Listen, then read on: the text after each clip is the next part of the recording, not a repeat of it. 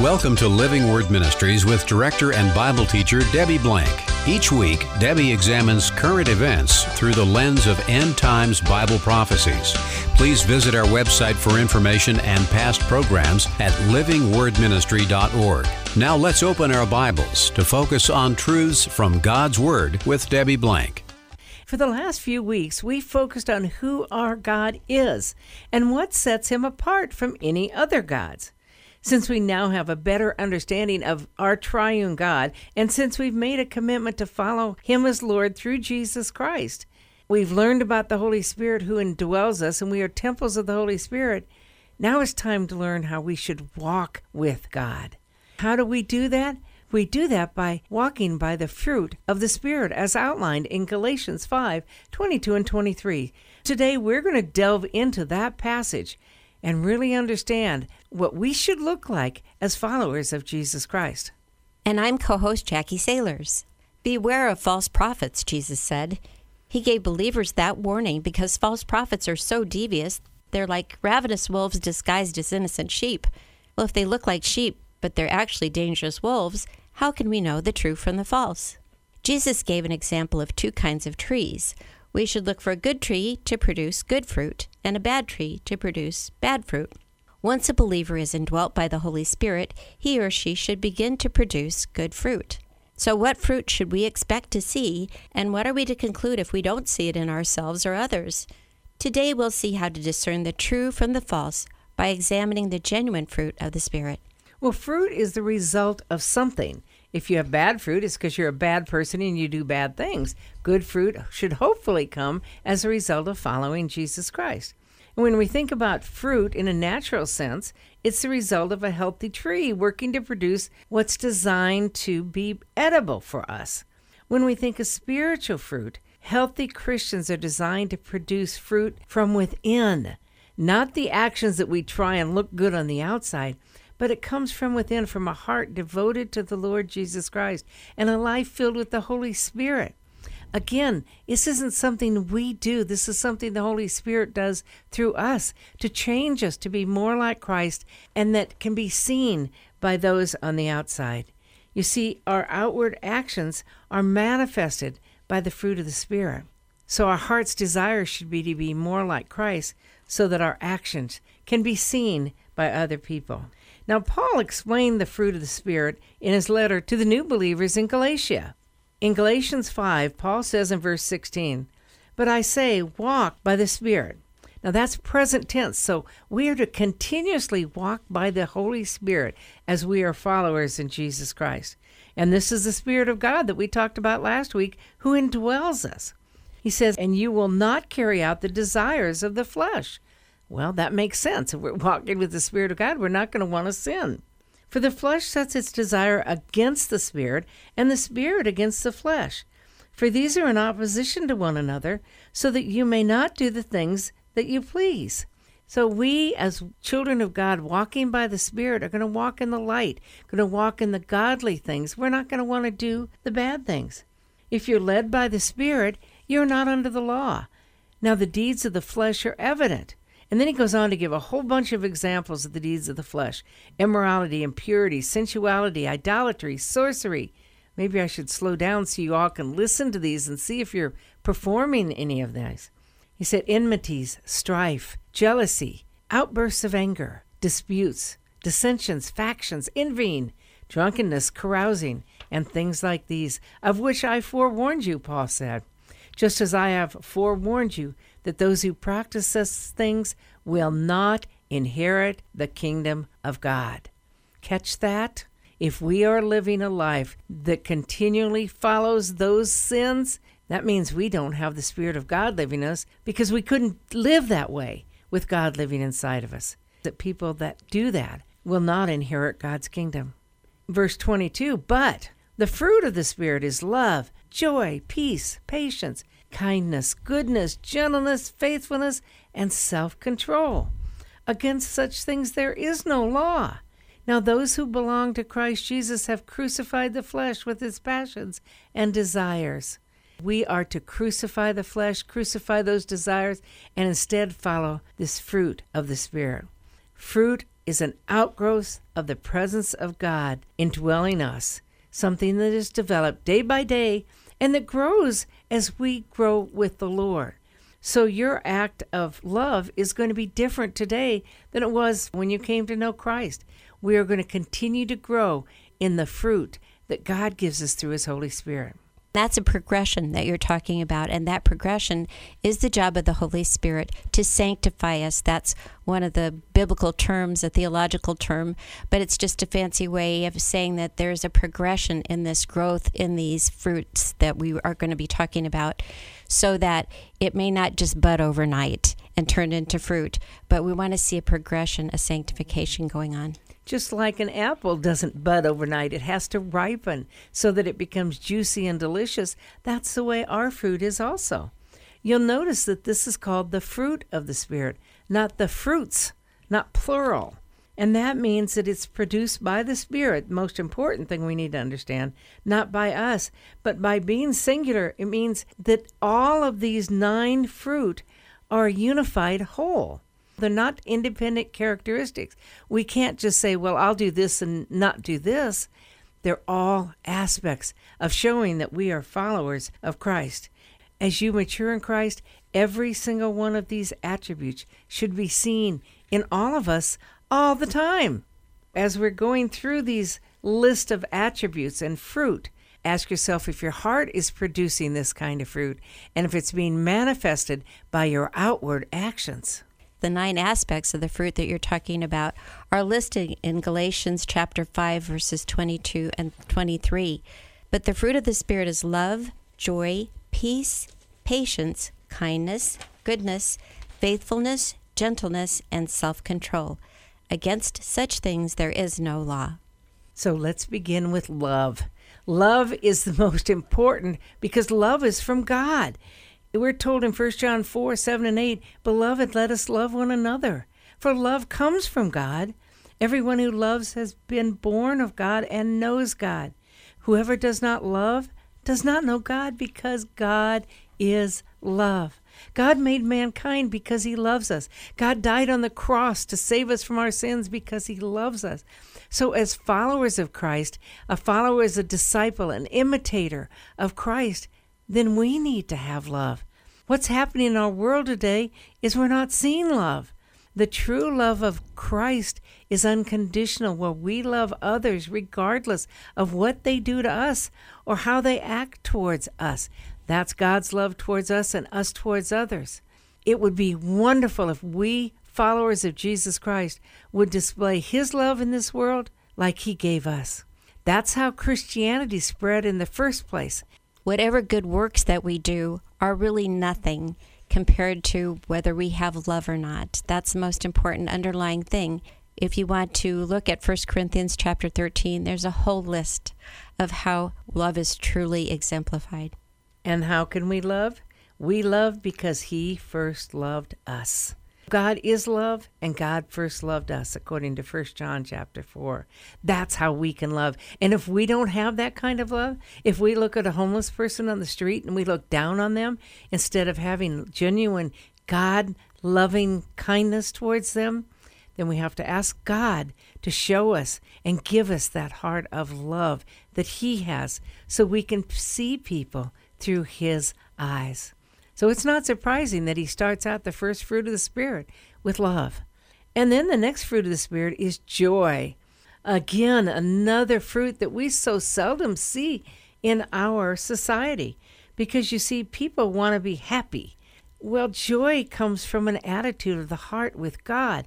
It doesn't come from our circumstances. It can, certainly, but happiness comes from our circumstances. If things are good, we're happy. If they're not good, we're sad. Joy is an attitude of the heart that comes from our relationship with God. He tells us in Philippians 4:4, rejoice in the Lord always. Again, I say rejoice. Did you see where the joy comes from? It comes from the Lord, not from anything we do or not from our circumstances. And even Romans 5:13 reminds us, now may the God of hope fill you with all joy and peace in believing, so you will abound in hope by the power of the Holy Spirit.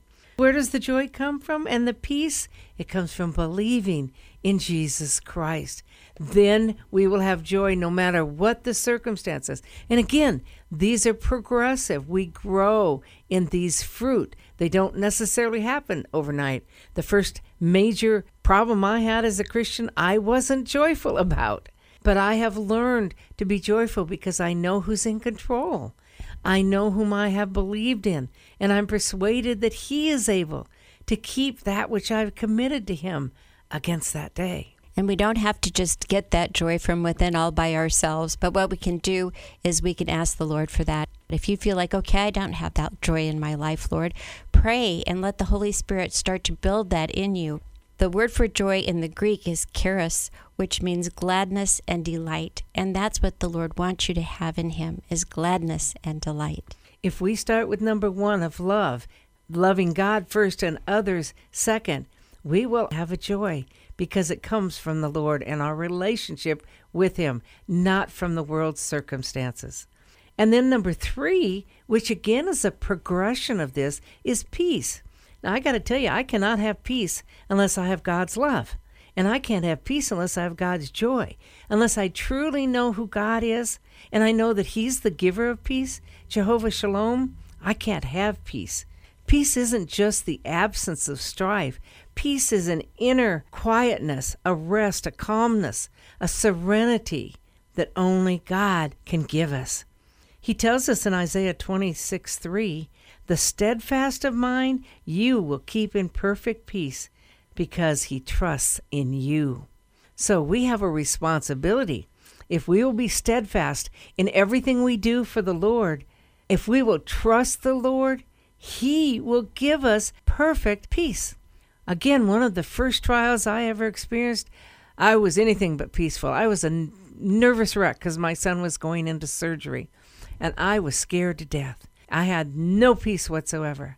But as I cried out to God, as I sought my Savior at this time of need, he gave me peace. He gave me such peace that I was willing to allow him to take our son, if that's what he chose to do. During the surgery, it was that drastic. Believe me, this is a child I had prayed for a long time. For me to be able to give his life up to God only comes from God's peace. And we're told in Philippians 4:7, the peace of God which surpasses all understanding will guard your hearts and your minds in Christ Jesus. And that can only come from a relationship with God. It's beyond understanding because it only comes from God, and the world doesn't understand that. The world can give a certain amount of peace, but the Bible says God gives the peace that the world cannot give because the world doesn't have peace. Jesus, when he left in John 14:27, he says, peace I leave with you, my peace I give to you. Not as the world gives do I give to you. Do not let your heart be troubled, nor let it be fearful. Without him, one cannot know true peace. Think of your life before Christ. Did you ever have perfect peace? Probably not. You may have had comfort over something, but not perfect peace that it really didn't matter what the outcome was because you so trusted God in that situation. If we will learn to rejoice in the Lord, to pray about our concerns, to meditate on God and his word, to stand on his promises, to trust in God, we will have peace because we know that these circumstances are temporary and God has a plan, though we might not understand what it is. And another aspect other than peace is patience. That's another aspect that the world doesn't seem to understand. Well, I can understand that because I always say, I want patience and I want it now. That's how I feel, but that's not patience. You see, we're used to fast food version of patience and everything else in this life. Give it to me quickly. I mean, we get Amazon presents because we can get them overnight. We want it now. And yet patience means consistency under God. Self-restraint of mind before our actions. If God wants to build patience in us, it's going to take time. He has to give us opportunities to grow that fruit of the Spirit because it's really a long suffering. It's really manifested through endurance in our lives. It doesn't just come overnight or because we want it to. God is patient, and he needs to teach us patience, and it takes patience to learn patience. Well, in 2 Peter 3, verse 9, it says, "The Lord is not slow about his promise, as some count slowness, but is patient toward you, not wishing for any to perish, but for all to come to repentance." So that's God's patience. And if he's that patient with us, aren't we glad he is? I mean, I say all the time, "Oh, Lord, come quickly. This world has turned so far against you. I want you to come here so you can be glorified." But this tells us he's patient. He's waiting. And we should too. We should want more people to come to know Jesus Christ before the terrible things of the tribulation happen that we know from prophecy will occur. God is patient, and he's being patient with us too. We need that quality of God to learn it, to be patient with other people. Again, these are not qualities that I can just say, okay, tomorrow I'm going to get up and be patient. These are qualities that are fruit of the Spirit that come by the Holy Spirit, teaching us and training us, giving us opportunities to grow, opportunities to be at peace and to be patient, opportunity to love other people. It's a process, and it only comes through the opportunities to grow those fruit in our lives. And sometimes you can be surprised by the patience that God gives you and think, wow, where did that come from? That's not me. I'm not normally that patient, but it's really interesting to see the fruit of the Spirit grow in you and to realize that this is coming from somewhere else. It's beyond your natural personality. And that is God working inside of us. Now, the next two, kindness and goodness, are really very similar. Kindness is Christotes in the Greek. It's a grace which permeates the whole of our nature, mellowing all of that which would have been harsh or austere. So really from within this kindness comes this nature, this mellowing in our lives so that we are kind and gentle towards other people, wanting to help others. It comes from within and is shown from without. Now, if you consider what Jesus said in Matthew 11:30, where he says, "Come to me, all who are weary and heavy laden, and I will give you rest. Take my yoke upon you and learn from me, for I am gentle and humble of heart, and you will find rest for your souls." When Jesus says, "Take my yoke upon you," he's using a form of that Christotes from the Greek. When we know Jesus was gentle and humble of heart, we know he was kind and took care of people and loved people and ministered to people. That's exactly what we should do. Romans 2:4 reminds us, "Or do you think lightly of the riches of his kindness and tolerance and patience, not knowing that the kindness of God leads you to repentance?" If God's kindness is poured out towards us to bring us to repentance, shouldn't that be our same heart to be repentant and to have the kindness of God in our lives so it pours out to others? It doesn't have to be, well, I guess I have to do this today because that's what a good Christian would do. It's a kindness that is automatically generated towards ministering to other people. So when we look at kindness as an attribute, it seems like you said it permeates. So it's like an attitude that permeates what you do. I kind of wondered what the difference was between kindness and goodness because they seem so similar. But is kindness something that manifests itself in the action of goodness? Yes, because kindness is more within and goodness is more in action. It's a character of being energized, expressing itself in an active good, of doing something positive. It also represents action as a zeal for goodness and truth, which can be manifested in rebuking or correcting, as Jesus did in the temple. So the goodness that we have cares about doing good for other people. Now, sometimes that might look bad, but we really want the best for the other people. And then gentleness, which also falls into this because gentleness is very similar to kindness. They're different Greek words, so they mean something different. Gentleness is more of humility. It's a grace of the soul. It's strength under control is what it's called.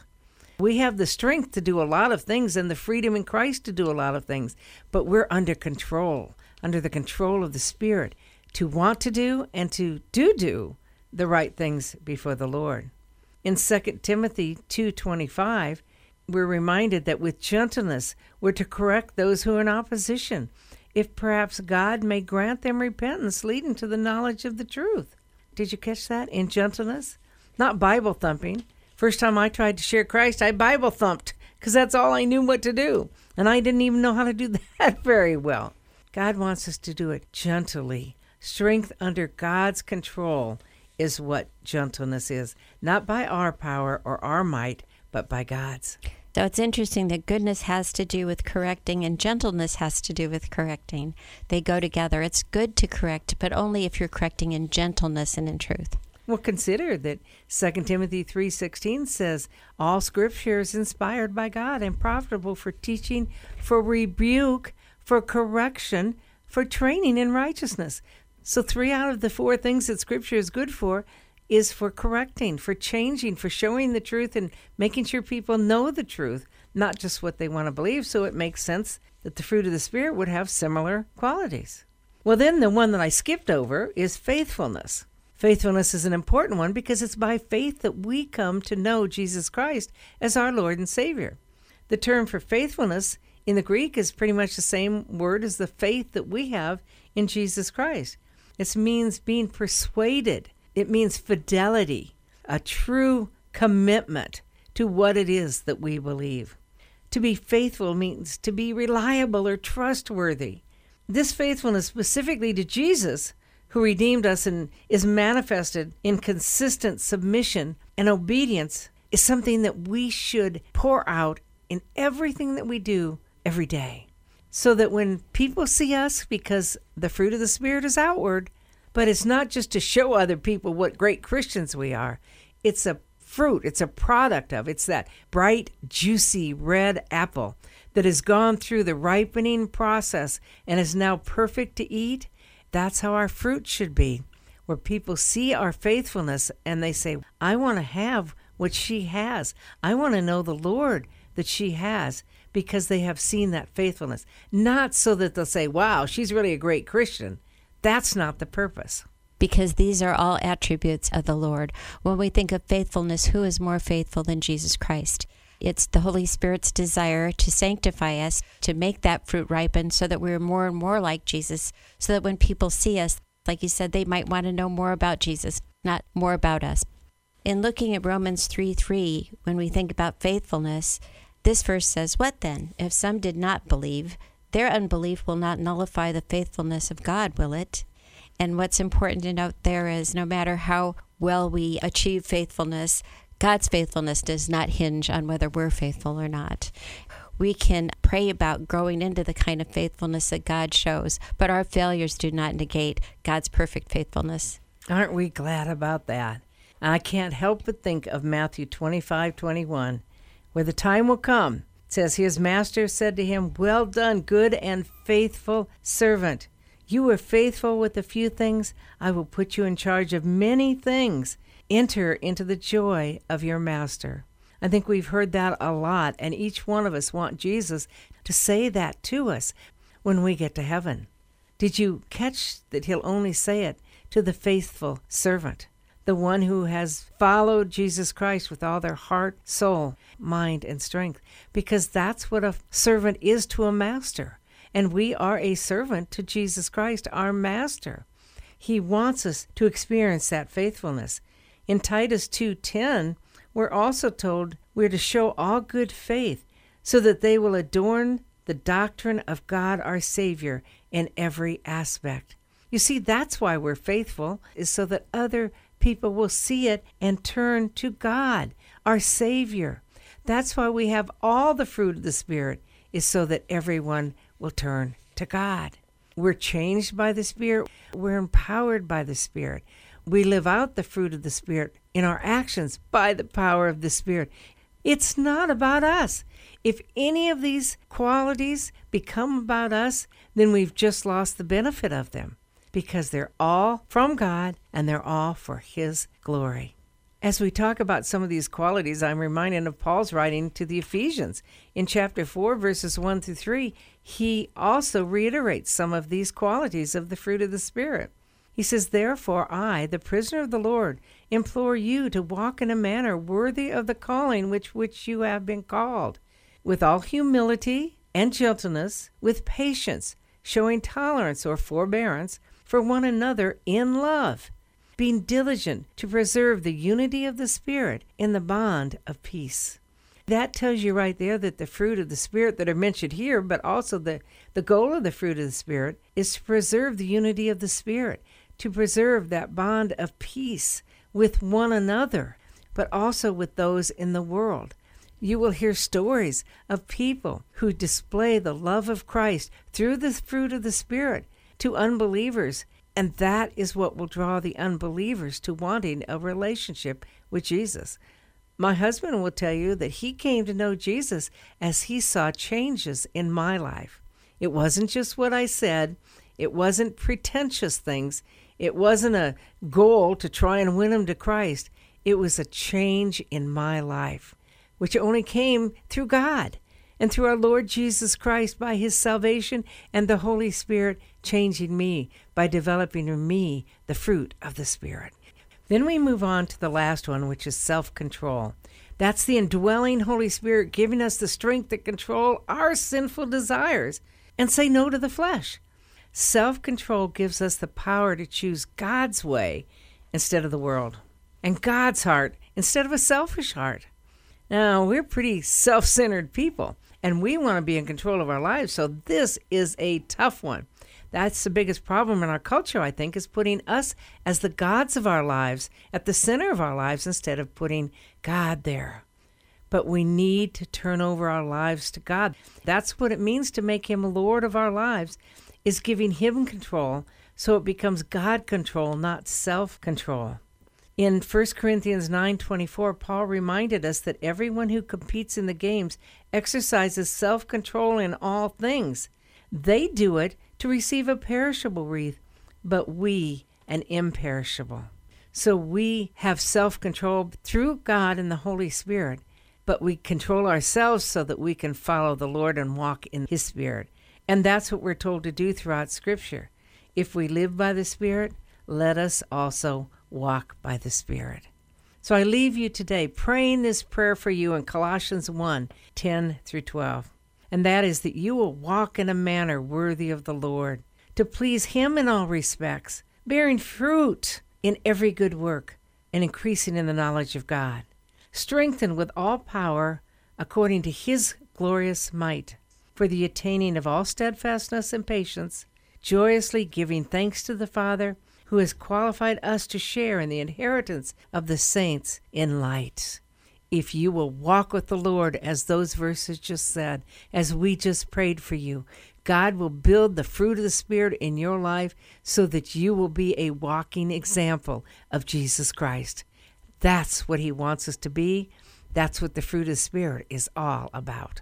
Thank you for joining us today on Living Word Ministries with Debbie Blank. This is a listener-supported show. If you'd like to support this program or contact Debbie Blank, you may do so at P.O. Box 540003, Omaha, Nebraska 68154, or visit our website at livingwordministry.org. Please tune in each week at this same time for Living Word Ministries with Debbie Blank.